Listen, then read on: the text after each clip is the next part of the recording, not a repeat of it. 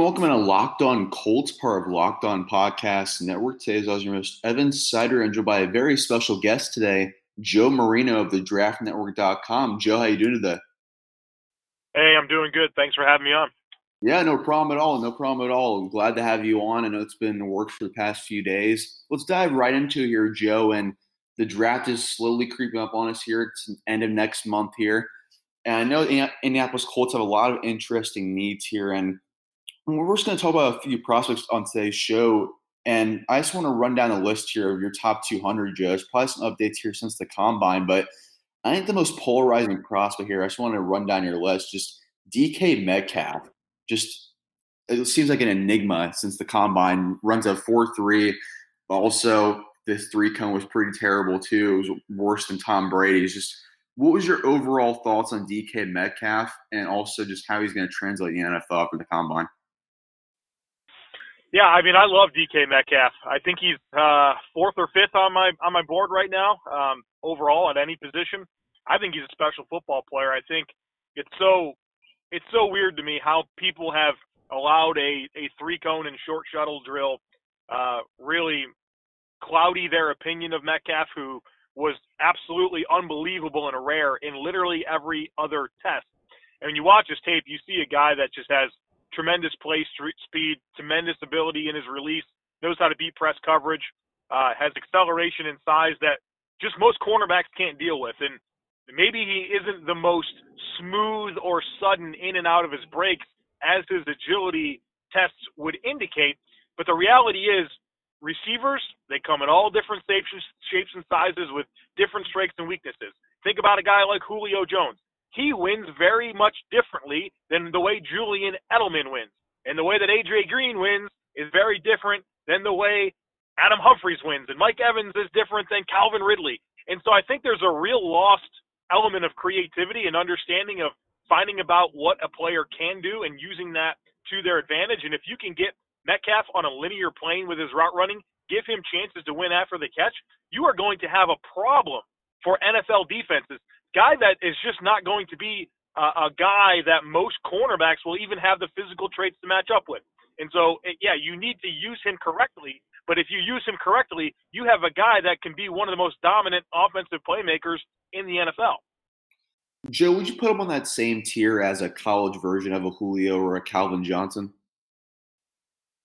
I think where that gets difficult for me is that Julio and Calvin Johnson, they didn't have quite the injury concerns. I mean, DK's had 2 of the last 3 years he's had a season-ending injury with a foot injury and then a neck injury. And, you know, there's a bigger leap. There's a bigger step forward for DK because he comes from this Ole Miss offense where he pretty much ran, I don't know, maybe 3 or 4 routes.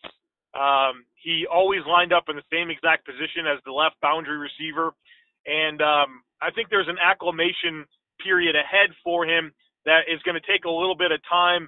Not to say that there isn't ways that he can win and find success right away, but I just feel like there's a little less polish on him compared to, Julio and Calvin Johnson. And, I mean, I think that he has a similar ceiling for sure. But I mean, those are different level of prospects when you think about the overall, where they were going into the league. Yeah, absolutely. Those two guys are just freaks of talent, especially if you add DK Metcalf into there. That's a really good list to be a part of, Joe. But let's go over a couple more prospects here. They're from the same school as well. Christian Wilkins, Clelin Ferrell, Dexter Lawrence. They're all from Clemson and had their pro day a couple days ago. I'm looking at your big board here as well. You have Ferrell and Wilkins inside your top 15. What stands out specifically about Wilkins and Ferrell? Because from the Colts' point of view, they still need to get a couple guys on the defensive line. What stands out about those two guys from Clemson? Well, for Wilkins, I mean, you just look at a guy that's insanely accomplished for what he's been able to do both academically and on the football field with Clemson. I think when you look at the overall landscape of why Clemson has had the dynasty that it's had of late, you look at 2 players, Deshaun Watson and Christian Wilkins, foundational type guys that have really been culture changers along with what, Dabo Swinney's been able to do. And Wilkins really gives you an exciting interior penetrator, and you know how important that is in the NFL right now. Guys that can get pressure in the face of the quarterback, guys that can disrupt immediately against the run. You get that from Christian Wilkins. And he's proven. I don't think there's any guesswork. I think you know exactly what you're getting in Christian Wilkins, and just a super high football character guy. I mean, he's a senior at Clemson, one of the most accomplished players that's ever walked through the building, and he's on the field goal team. He's on the punt team as a senior, and he loves it. I mean, when Clemson's going to kick a field goal, that dude's the first one sprinting on the field every time, and I think that there's just something about that you love. You don't have any questions. This guy loves football, and he's going to be a foundational piece of an NFL roster. Now, Ferrell, I like a ton too. Long, technically refined pass rusher, really good run defender, gap savvy guy, knows how to use his hands. There's some concessions there in terms of bend, flexibility, bend, and burst, but I really like his ability to win with technique and power. I think he's behind some of the more dynamic rushers in this class, like a Bosa or a Burns or a Josh Allen. But if you're, I think the Colts are probably in a really good spot if Ferrell was going to be an edge rusher that they were going to target, because I think he realistically could be available. Again, not the dynamic athlete, but really, really technical. Yeah, I love the Clelin Ferrell possibility for Indianapolis Colts as well. I think he'd make a really good choice at 26. But interesting little draft question here for you as well, Joe. Just how do you go about grading your edge prospects just over the past few years? Just the debate between overall production versus traits. I know we're kind of seeing that debate this year with a guy like Rashawn Gary, but how do you go about just comparing toe-to-toe between traits and production on tape? Well, I'll make this specific about edge, but it's really a similar process that I do for all positions. I do a numerical scoring system where I take every single relevant aspect of an evaluation and I apply a weighted grade to it. And so 80% of any player's overall grade is their film. And within the film, there's 9 different traits that I look for and grade specifically that are weighted in an order of importance on the overall 80% film score. Now, the other 20% of the grade is made up of production. It's made up of athletic testing, measurables in terms of size, and production. And so what I love about my process, if you will, is I take every single piece of the evaluation and I apply it exactly the same to every single player. So I don't count anything twice. I don't over evaluate something and let it impact an evaluation too much, because the consistency of what I do is it's applied the same to every single player. So we're talking about production and it's 5% of their overall grade. Whether you have the most you can do is get that full 5% or half of it. You know what I mean? It's never that exaggerated. So for me, it's just about having created a methodology that applies even criteria consistently to every single player at every position to get rid of the bias and apply everything the same. Yeah, that's a really great way to look at it, Joe. And I know the Draft Network has done a really great job really diving into all these prospects. But just an overall draft question for you as well. Just looking at this elite class this year as far as defensive prospects, most of your top 20, top 50 is made up of the defensive guys. How do you compare this class to last year's? Because it just seems like from top to bottom, especially in the top half of this draft too, this is one of the better defensive classes I've seen in a while. That's a good question. I think defensively where it's really different is we don't have anywhere near the caliber of linebacker prospects. I mean, if you're going to get an off-ball linebacker, you better get Devin Bush or Devin White, because the drop-off is steep. Where last year, what do we have, 5 first-round linebackers? I mean, even Leonard went early too. I mean, 6 really high-quality guys. Fred Warner was good. I mean, there was like 7, 8 really good linebacker prospects last year, where this year I only feel really comfortable with 2. Now, that doesn't mean there's not draft-worthy guys or day 2 or day 3 guys, but when you project real, like, immediate impact guy, there's only really 2 of them that I like. I think last year's safety class was better at the top. I like the depth of this year's safety class, but I mean, last year we're talking about, Derwin James and Jesse Bates and Justin Reed, guys that I really loved. I don't think there's that top tier type safety prospects, Minka Fitzpatrick as well. But I do think this year does have a big leg up when it comes to the defensive ends and defensive tackles. How do you go about just thinking about the prospects like a guy like Kyler Murray? Before we go into more Colts-centric questions here, Joe, I live out in Arizona right now. Kyler Murray's the talk of the town right now with a guy like Josh Rosen too. Is it rare that you ever see a team possibly replace a quarterback that they took in the top 10 less than a year later? Because it just seems like with what Cliff Kingsbury is looking for here with a guy like Kyler Murray, it just makes too much sense. How do you go about reading that situation here in Arizona? Well, I mean, you mentioned the rarity of a team taking a quarterback back-to-back years in the top 10. It's also a rarity for a team to hire a coach like Cliff Kingsbury, who was a failed college coach at his alma mater, and giving him the reins to an NFL franchise that needs a massive overhaul in terms of culture and roster talent. So, I mean, it's a really unique situation in Arizona. And here's what I'll say. I love Josh Rosen. Josh Rosen was my number one quarterback last year. I had 2 first-round grades on quarterbacks last year, Josh Rosen and Baker Mayfield. And when I think about what Arizona's gone through here, they fired Steve Wilkes after 1 season. And while I never am really a fan of that just in general, to me the best thing you can do is, if you've made a mistake, to move on. And the worst thing you can do is cling to a mistake. And if Arizona's now spent a year with Josh Rosen and they realize, hey, you know what? This isn't going to happen with him. There's personality issues. There's things that we don't like about him. He didn't win the locker room over, and we can try to see if this will get better or change, or, hey, we believe in this guy and let's run with it. Now, the challenging thing for Arizona is they have to pick a course eventually here and stick with it. They can't just keep switching coaches and quarterbacks. I think if I was going to find the silver lining, if this all does come together, and I don't have any inside information, I'm not going to pretend like I know that Josh Rosen hasn't lost the locker room or that they don't believe in him. But to me, the reality comes down to, if Josh Rosen's a mistake, don't sit there and hang on to it. If you believe in Kyler, it's too important of a position to pass up on. I agree. I think it's going to be really interesting to follow that situation, especially because I think it just could really change that franchise if they move on from a guy like Josh Rosen and immediately go get a guy like Kyler Murray instead, number 1 overall. But let's dive into our Colts-centric questions here, Joe. And I just want to ask you off the top, what's your outside opinions of a guy like Chris Ballard? Because he seems to be doing it the opposite way than most GMs, building through the draft mostly, not really spending his money, being very conservative in that route. What's your thoughts on a guy like Chris Ballard from the outside looking in? I thought Chris Ballard, I'll just be honest with you. I thought early on there was a little bit too much hype about Chris Ballard. I'm like, I kind of want everyone to prove themselves to me before I start like really piling on and saying, hey, this guy knows what he's doing. And I didn't love his first draft, to be honest with you. But then last year was really a game changer, and how much he's done to add talent last year, but also at the same time set them up to continue adding talent this year. And so, like, there were picks that I questioned at the time. I never questioned Quentin Nelson at all. I mean, he was the number 1 player on my board last year. That wasn't hard. But, I wasn't a fan right away of guys like Darius Leonard because I thought he was going to take more time to acclimate.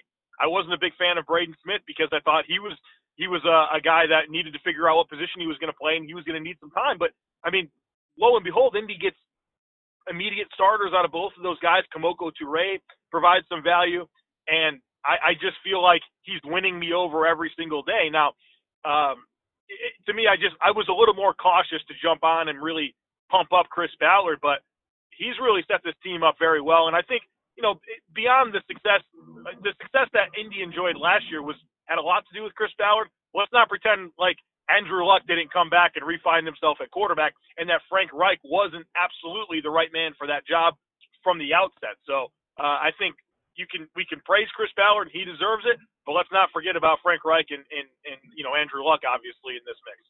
Yeah, it seems like a lot of people did forget about Andrew Luck last year. Before we go into some more draft questions about the Colts, what's your thoughts on Andrew Luck too? Because I mean, I feel like he's on pace for his career year next year, have another year in Frank Reich's system, also having the best offensive line in the NFL. What do you think about the way that they're building around Andrew Luck right now? Well, I want to see him get a little bit more in terms of weapons. I certainly hope that Devin Funchess isn't the big answer at wide receiver. I know they got him for like 1 year, $13 million, but I was looking for something a little more dynamic opposite of T.Y. Hilton. And, I feel like maybe that could come in the draft. There's going to be some options if they want to get a Kelvin Harmon or maybe a Hakeem Butler type of player there, maybe at the end of the first round. They can do that, but I would have liked to see more in the way of dynamic receivers because Funchess is a guy that I just don't trust. I mean, you look at Carolina last year, it's a contract year for him. You're expecting the best version of Devin Funchess that you could possibly get. And he literally, the last 8 games of the season was a non-factor, and Carolina went away from him. And so, I don't necessarily love him as your answer there as a weapon. I like the running back situation. Obviously, the offensive line situation is really, really good. And I love, Frank Reich. I think he deserves a lot of credit for what happened in Philadelphia as well. I know that there was a lot of hands in the jar there with DiFilippo and Peterson. But, the reality is, Frank Reich was a big part of that scheme and using that personnel correctly. So I love the entire Colts coaching staff's ability to really I thought they got so many guys that they overachieved with last year, and that's just a testament to great coaching because, there are so many examples. But, specifically when you think about Luck and how they're building around, back to your question, I want to see a little bit more investment made there to give him, a receiver that I'm a little more comfortable with than Devin Funchess. Yeah, I think if they could get a guy in the draft at 26-34 to eventually replace a guy like Devin Funchess next year, I think it makes an awful lot of sense to me. You mentioned Kelvin Harmon there as top receiver on your board here, 22 behind a guy DK Metcalf. But we also have N'Keal Harry. We also have Hakeem Butler as well at 30 and 31 on your board. What separates those 3 receivers, especially a guy like Kelvin Harmon, who's about 8 or 9 spots ahead of guys like Harry and Butler? I'll be honest, that's a really, really difficult part of what I do, and these are the moments where I'm even more thankful for having a numerical scoring system, because so I don't have to sit there and say, which one do I like better? Well, no, I've applied the same criteria consistently to all 3, and it spits out, which one has the higher grade. I think when I think about Butler, Harry, and Harmon, I'm most comfortable with Harmon's hands.